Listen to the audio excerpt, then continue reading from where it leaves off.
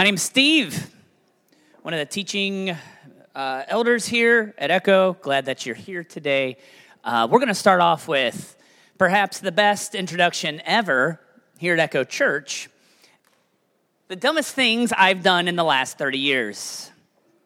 And the reason that I only went to 30 years, because even though I'm in my mid-40s, is that there's a whole recollection of time that happened before that, and it didn't fit to there because I'm going to try to go over the last 10 years and such, so I didn't want to go back to 1979, which was a great year for me, but just let's go the dumbest things I've done in the past 30 years.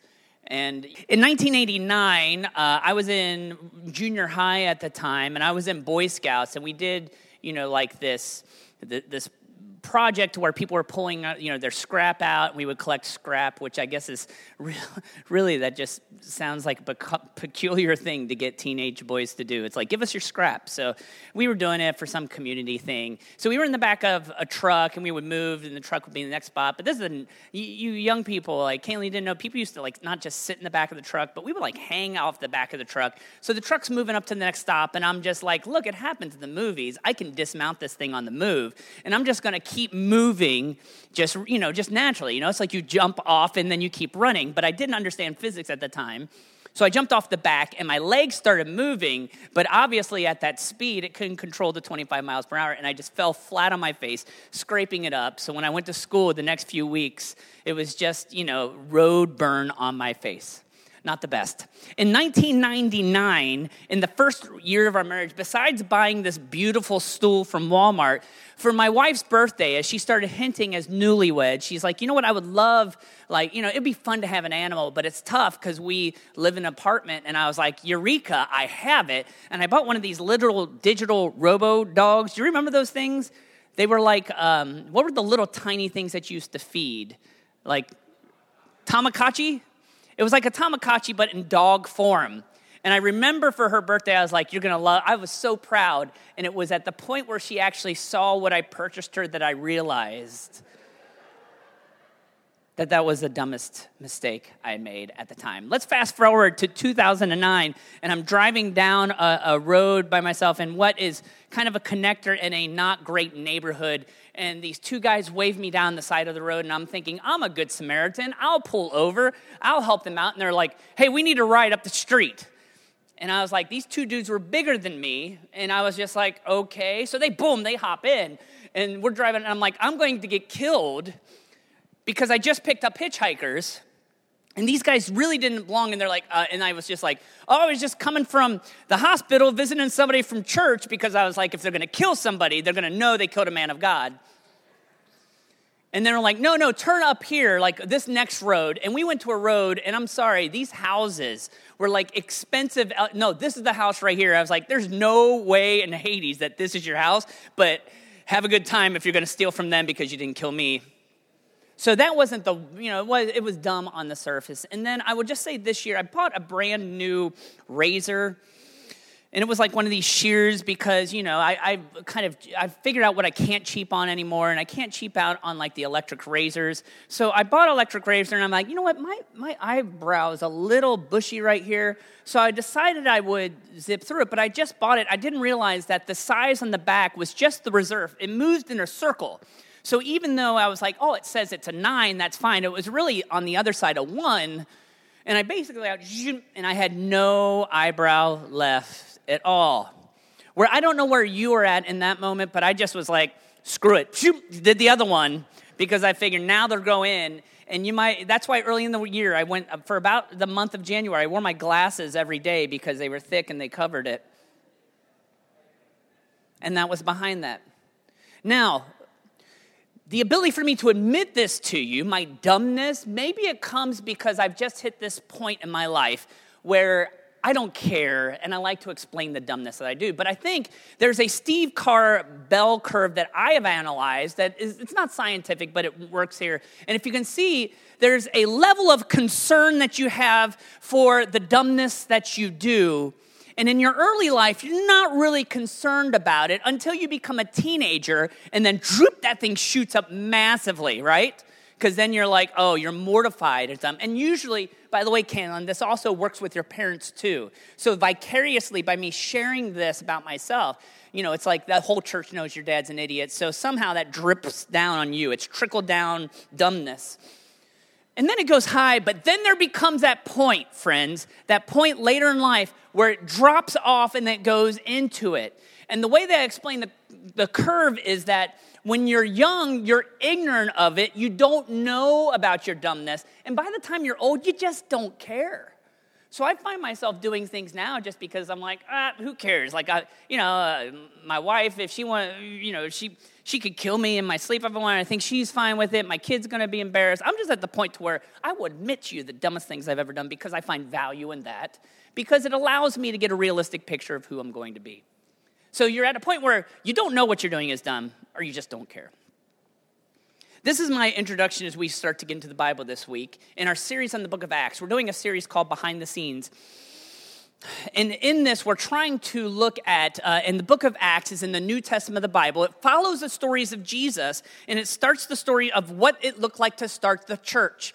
And those of us today, when we live, we think about the past, and we're like, oh, those were just the holiest, the brightest people that God chose to do things. And what we wanted to show is the reality is that the church succeeded not because of the brilliance of the people involved with it, but oftentimes despite it. And that is the story of the book of Acts. And when we go to behind the scenes, we want you to see what really took place there. Now, last week, Kelly was preaching, and in her preaching, she told a story that is a very small story, it seems, because whenever you're looking in the Bible, you're like, oh, isn't somebody getting healed left and right? And that's what happened, right, last week, is that there was two of Jesus's disciples, Peter and John. They were on their way to the temple. There was a person who was lame, who was unable to walk, who was begging. And instead of giving him money, they gave them the ability to walk again. And this was a great miracle. So we like to focus on that miracle because it's the first miracle that Jesus's followers did in the book of Acts. But whenever something like that happens, there's always an aftermath. And usually when it comes to these parts of the stories, these are the ones that we skip, right? It's more exciting to see the miracle than to see what I'm going to explain here today. But what I wanted you to see behind the scenes is some of the dumbness that existed in this text from which hopefully we'll be able to learn. So this is where we're at. We're in Acts chapter 4. I'm going to start at the very beginning of the chapter. If you have a blue Bible in your pew, that's page 772 for you. 772. We are in Acts chapter 4. I'm going to begin by reading verses 1 through 7. The priests and the captain of the temple guard and the Sadducees came up to Peter and John while they were still speaking to the people. So this is right after they healed the person. They were greatly disturbed because the apostles were teaching the people and proclaiming in Jesus the resurrection of the dead. They seized Peter and John, and because it was evening, they put them in jail until the next day. But many who heard the message believed, and the number of men grew to about 5,000. The next day, the rulers, elders, teachers of the law met in Jerusalem. Annas the high priest was there, and so was Caiaphas, John, Alexander, and other men of the high priest family. They had Peter and John brought before them and began to question them. By what power did you do this? I want to begin by, and it's funny, I went to the back here earlier, and in the kids' room now, somebody put up some maps, and I was like, oh, it's the most beautiful thing, because I love me some maps. Let me show a map right now, because I think that explains a little bit, which is something interesting about the story of the Bible.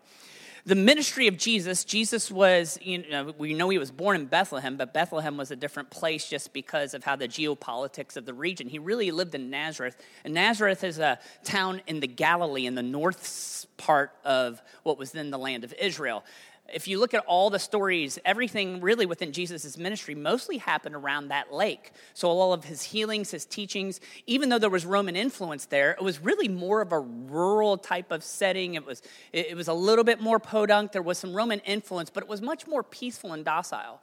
Now, every once in a while, Jesus would go with his disciples down to Jerusalem because there were festivals in Jerusalem for the Jews. Every year, there was 3 or 4 festivals that they would attend where all Jews would come in from different parts of the area and stay in Jerusalem. What's interesting is that in the story of Jesus, the Galilee is the center of his life. But we're going to see in the story of the first church, Jerusalem is the center of what his disciples and where they would be and how they would interact. It was the focus. And why was it? It was because it was right near the temple. Now, the temple was built first, about 1,000 years before Jesus did.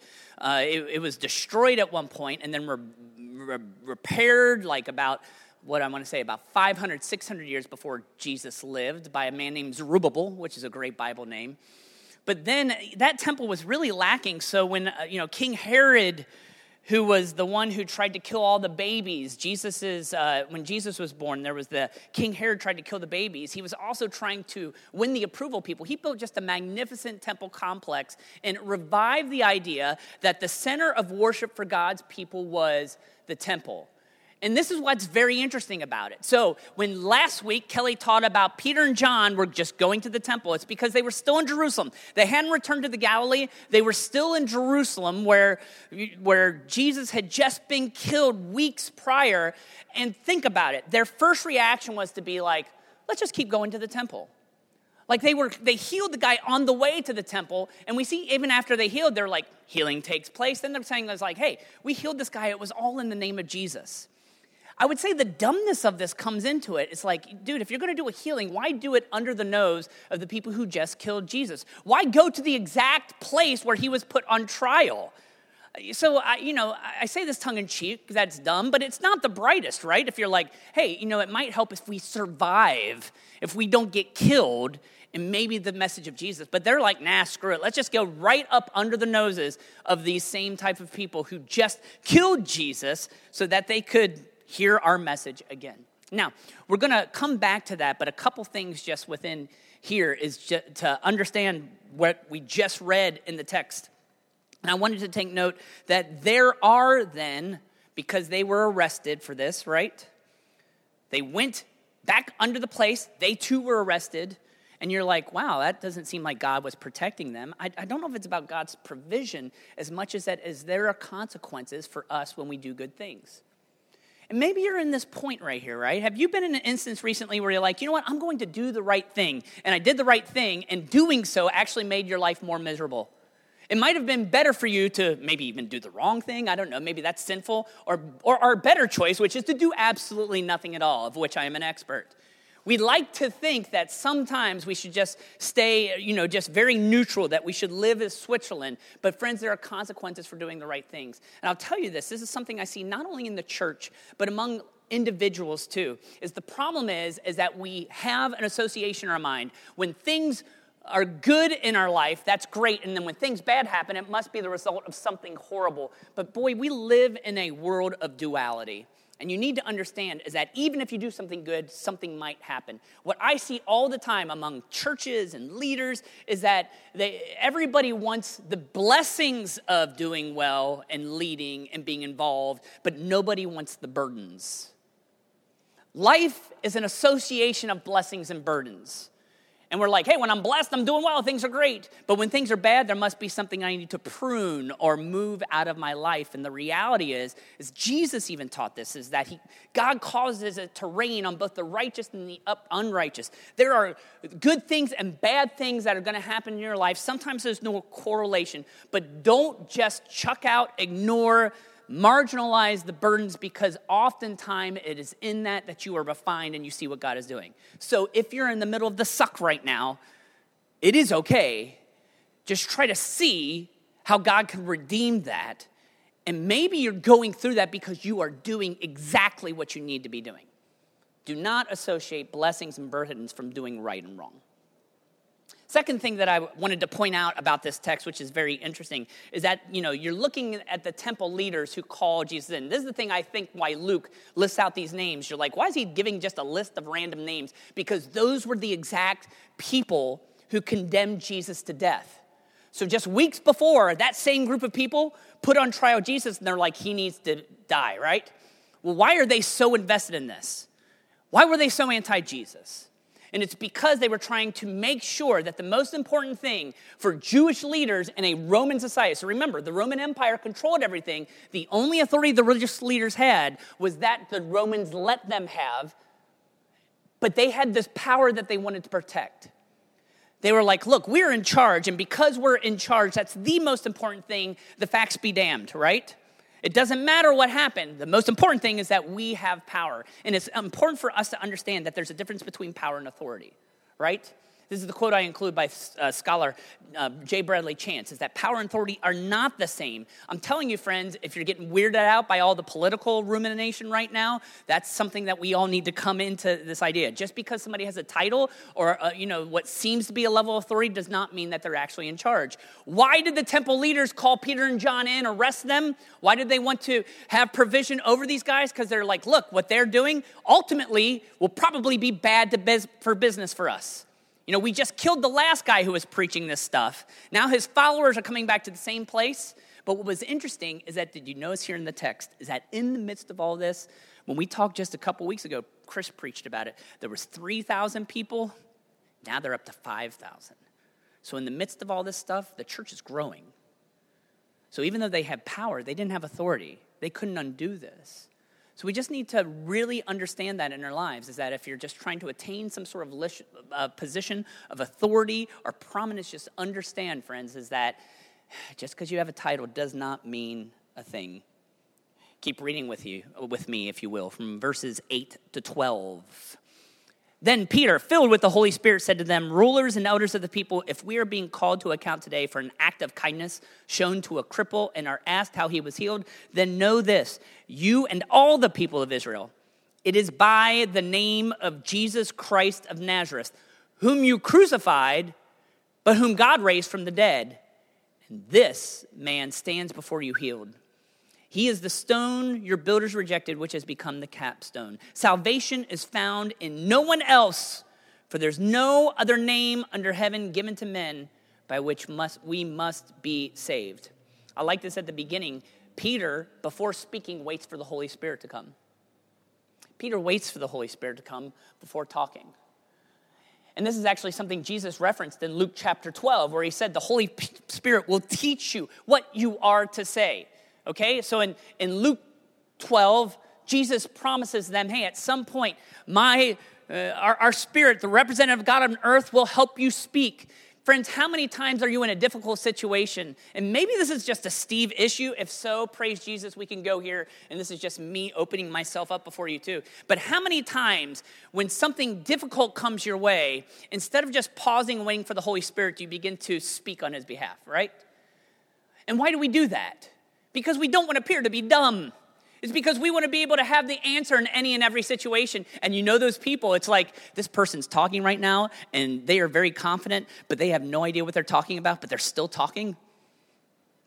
And yes, that's half your conversations with me. Maybe this is why I'm coming before you, in my confessional. But it's this idea is that how many times are we not Peter? How many times don't we wait for the Holy Spirit?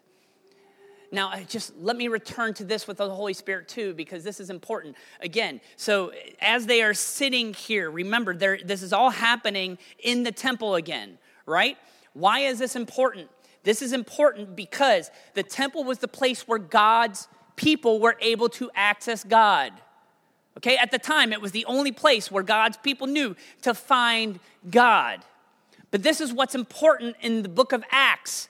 Who did we say the hero of the book of Acts is? The hero of the book of Acts is the Holy Spirit. It's God come down to earth. What's significant about the Holy Spirit? Peter saw this, is that the Holy Spirit dwells within his followers. And as a result, he's not going to have to take care of everything himself. Peter doesn't have to be brilliant all by himself. He just needs to say what the Spirit is putting through him, right?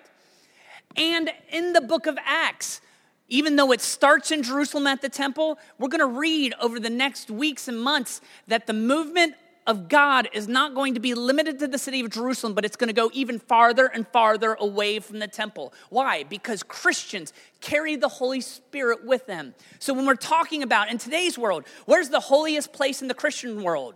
Some people might say, well, it's still in Jerusalem because, that's where Jesus was crucified. Some might say, well, it's in Rome, right? Because that's the center of the Catholic Church. But the reality is all over the world today, on Sunday, the first day of the week, when God's people are called to gather, there are communities everywhere that are not limited geographically by anything. It's just where God's people are.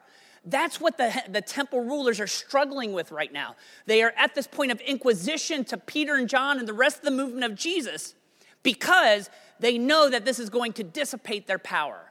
And that is exactly what God is going to do. He is going to take that and spread it and work through different people. And right now, at this point in the text, he's working through Peter. And this is why I love me some Peter every day of the week. Because Peter, he just goes in for it. He's just like, look, we are here. We healed this guy. It did happen. And the reason why is because we did it all in the name of Jesus Christ. It was all in the name of Jesus Christ. And you need to come to grips with that. Not only that, then, friends, here in verse 12, he lays it out in a very succinct way. And this might be, of the many disturbing things I've said this morning, might be the most disturbing for some of us, but the reality exists, is that what Peter says is not only did we do this in the name of Jesus, but everything in the universe comes down to Jesus. Peter says salvation is found in no one else. There's no other name by which somebody can be saved. Friends, that is a statement of utter exclusivity, right? That's not leaving wiggle room right here. Because if it's done in the name of Jesus, it does not leave room for it to be, salvation is found in the teachings of Buddha or the teachings of Muhammad, or even today in our modernist society, salvation is found in human brilliance to be able to explain all the universe away. This is a statement of exclusivity. For Peter to say this to the people who killed Jesus was dumb, right? Because he's begging for it right now. He's tempting the temple leaders. Go ahead, take me out. I'm giving you the ammunition. I'm loading it. I've pulled back the hammer. We are ready to go. Here's the gun. Finish this thing off. But I'm telling you, I'm not going to mix words. This statement is tough because it doesn't, friends, and we see this throughout the teachings of Scripture. Even though it's exclusive, doesn't then give Christians the right to waive that exclusivity in front of somebody else. Say like, we've got the answers. We are right. And actually, the way I want to explain that is by moving forward to the next verse, because I think this we're getting to some of the real pudding in this meal. And I don't even know why I said that. I don't reference pudding at all. But if you like pudding, you're like, that was for me. That was the Holy Spirit, I tell you, because I haven't said the word pudding in a while. Verses 13 through 18. When all of these teachers, priests, when they saw the courage of Peter and John and realized they were unschooled, ordinary men, they were astonished and they took note that these men had been with Jesus. But since they could see that the man who had been healed standing there with them, there was nothing they could say. So they ordered them to withdraw from the Sanhedrin and then confirmed together. What are we going to do with these men, they asked. Everybody living in Jerusalem knows that they've done an outstanding miracle and we can't deny it. But to stop this thing from spreading further among the people, we must warn these men to speak no longer to anyone in the name. Verse 18. Then they called them in again and commanded them not to speak or teach at all in the name of Jesus. I'm going to skip 13 and go to 14 right here, because understand is that here, whereas we've seen the dumbness of Peter and John, this is the dumbness of the temple leaders, because they even admit, they're like, look, remember the guy we're arguing about? We're not disputing the facts. That guy, we passed him coming to work every day, and now that guy is walking. By the way, I wanted to fit this in. I was telling Chris last week is that I skipped the verse, but my favorite verse right there is verse 22. For the man who was miraculously healed was over 40 years old. And I searched commentaries all week, and nobody wanted to touch that one. And I just was like, was that the line of demarcation? It's just, he was so old. I was going to structure this whole sermon for those of us over 40 to give you millennials just crap the whole time. So, but the idea is, I think by that statement was just being to say is like, look, it's not like he was faking it for 39 years. It's like, this is a guy who could not walk, and he was healed because Peter and John said in the name of Jesus, walk. We cannot dispute the fact, but we can still be right. It's like we still have this opportunity to be able to assert ourselves. This is where they're dumb. They do not want to look at the facts because their power is more important. That is their point right here. So they flex in front of Peter and John. They're like, okay, guys, we killed your teacher, but just don't do this again. Like, we order you not to talk. This is what I love. Going back to verses 19 to 21 right here. Is when Peter and John replies, judge for yourself whether it's right in God's sight to obey you rather than God. For we cannot help speaking out about what we've seen and heard. And then still 21, okay, then they let them go. I just love the dumbness of Peter, who's just kind of like, all right, guys, you told us to stop, we ain't going to stop. Can't stop, won't stop, ain't stopping. We're going to keep moving. We're going to keep doing this. You'll see us at the temple tomorrow. Maybe we'll go heal a couple other people along the way. Zap, zap, zap, just in the name of Jesus. Do your worst. I just love this idea that, I label it a dumbness. Is it a boldness? Is it, but let's be honest, is that there's sometimes very fine lines between being dumb and being bold. And sometimes they're indistinguishable. But I'll go back and offer that maybe this is exactly what the chief priests were thinking. Because the most vibrant verse in this whole text is Acts chapter 4, verse 13. Because there, he says they realize that they were unschooled, ordinary men. That they were ordinary. Now, again, in my long life, I've figured out a lot. I've not figured out a lot, but I've always figured out when somebody calls you or something ordinary, it's not the highest of compliments, right? It's not like, man, Steve, he's ordinary. It doesn't matter the inflection that you add to it. Ordinary is very milquetoast, which is, again, that's a dated reference too. You'll have to Google that one, and there's a Q in that. Milquetoast. Don't try it. It's horrible. That's why it's ordinary. But if you know, the New Testament was written in a different language than English. It was written in Greek. Actually, it was written in Koine Greek, which I love. I like to call it ghetto Greek. It's more street Greek instead of the classical Greek that some ancient Greek is written to. So there's all these words. And the word for ordinary here is idiotas, even though it's that. But I don't know if you can see an idiotas. It is actually the root, etymologically, of a word that we use today. Do you know what the root of that word is, friends? Idiotas, you get it? When the chief priests were like, these guys are idiots, that is basically what they said. These guys are unschooled idiots. Now, why did they say that? Well, because the reality is, number one, they were unschooled. Even though there was quite a lot of theological language training in the era of Judaism at that time. There was training that happened, but there was different levels that went deeper. And if you were a priest, you were the religious elite, and that means that you had been in school almost all of your life. You had studied the scriptures, the languages, you knew cultures, you knew all the laws and the different laws based beyond that. They knew that. As opposed to these fishermen and ordinary folks there, they were idiots. And I love them. Love the idiots. And I love that the priests thought they were idiots. Because in their concept of power, they're like, look, guys, we got a bunch of idiots here. What's the best that they can do? How's this thing going to turn out? We're the religious elite. They're the idiots. Let's just let them go do their things.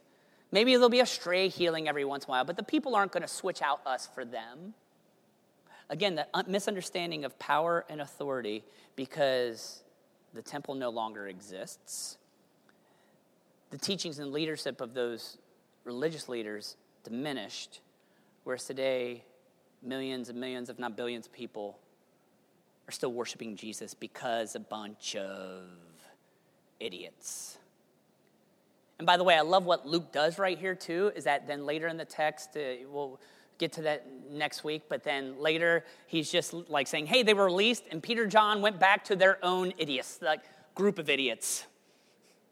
So I love it that Luke, in writing this, is actually doubling down. He's just like, yeah, they thought they were idiots, and they went back to the idiot convention.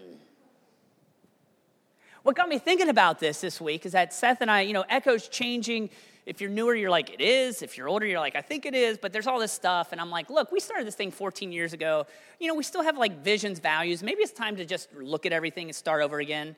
I was here from the beginning. I don't care if we change whatever. But I was saying, Seth, maybe it's time to rebrand Echo, figure out what that looks like. And then, Seth, this week I was like, I figured it out. Because I've got the perfect phrase that describes Echo Church. Echo Church, a community of idiots. I'm telling you, it'll be great. Our new logo will be a dunce cap, which, again, nobody knows what a dunce cap is because we've stopped moving away. So Google that and milquetoast this week. But think about it. It's biblical, right? Because basically that's what we are. Now, I think this is why we struggle with this.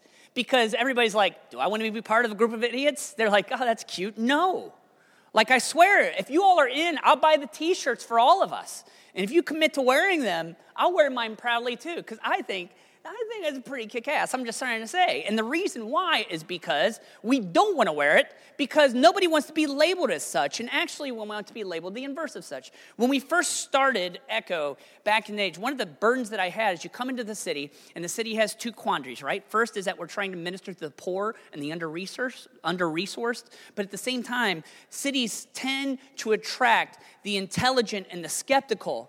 And part of my passion, and one of the reasons before I came to Echo, I wasn't even pursuing higher ed, and I got my doctorate in theology just because I was like, look, I want to be a person that is able to show how the message of Jesus it doesn't just make sense, but it is the way, the truth, and the life, that it's robust, and there's a depth and a richness of here that many skeptics seem to chuck out the window, right? I wanted to be like, let's be smart Christians.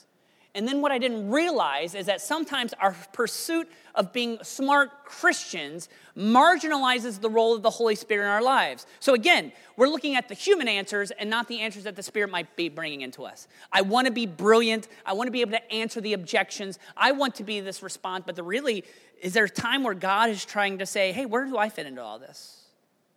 Is there times where the Holy Spirit is like, Steve, hit mute and let me roll for you? Is there a time where it's just like maybe God is calling us to be a community of idiots? So this is not then to denigrate the idea that we can be, brilliant and that there are intelligent ways to look at life in the scriptures and what God is doing. But at the same time, friends, as much as we want to say this makes sense because we're trying to kind of resolve some of the tension with faith, we're here today because an obscure peasant that lived 2,000 years ago claimed he was God and died. And a group of people said he rose again, and because of that, our whole lives are based around this. If I'm trying to think logically, that's kind of dumb. If I try to say this is how I base my whole life, I do look like an idiot. But I think that's why Luke leaned into this and just said, you know what? Let's be idiots. Let's see how this works out. And this is why I love what the Apostle Paul later writes about this subject, because I think this is supposed to cement. Paul was one of these Jewish leaders. He wasn't in on this meeting, but we'll find out later that Paul was in. If he wasn't in on this meeting, Paul got the reports of these meetings. He knew about this group of Jews who were worshiping Jesus. And actually, he was one of the most scholarly. Paul was probably one of the most brilliant minds this world has ever seen.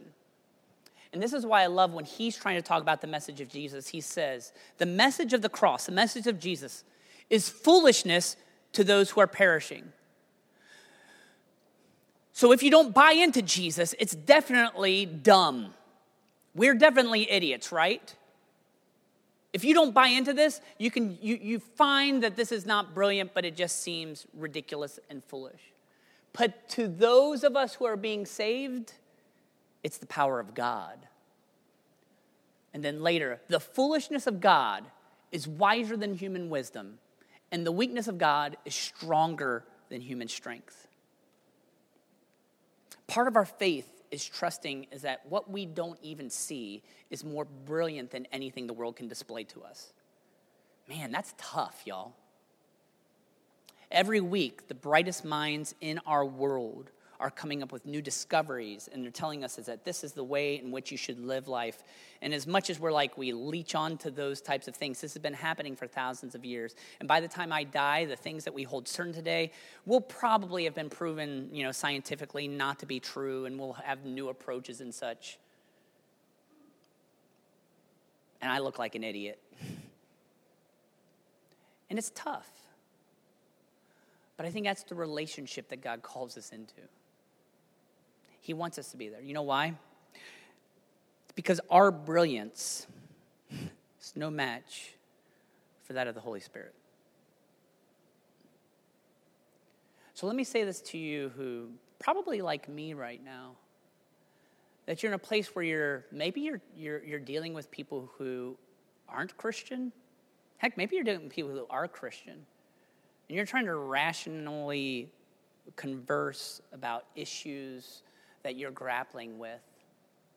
And there's just this movement toward the conversation getting smarter and smarter and smarter, and maybe we need to inverse this and just say, look, as much as we're blessed, you and I are idiots. But man, the Holy Spirit is brilliant. Let's do this week. Let's talk a little less. Let's listen to Spirit a little more. And let's let the Spirit speak through us. Will you pray with me? Heavenly Father, I thank you for this text. I thank you for the humility that we need to have coming out of this. Well, I thank you, Lord, for creating the human mind and how so much of our society today is a reflection of the brilliance of humanity. Help us to see, Father, that you are Creator God. That not only did you invent the universe, you created the human mind. And that each generation thinks they're smarter than that in the last, but at the end, what we need to come to is an understanding that despite all that we know, there's so much we don't know. But you know all. And your omniscience is something that we ought to respect and channel in our lives. That's why we thank you for the Spirit. And we just ask that you help us this week to pause. Maybe be just a little bit dumber. Maybe to act like idiots.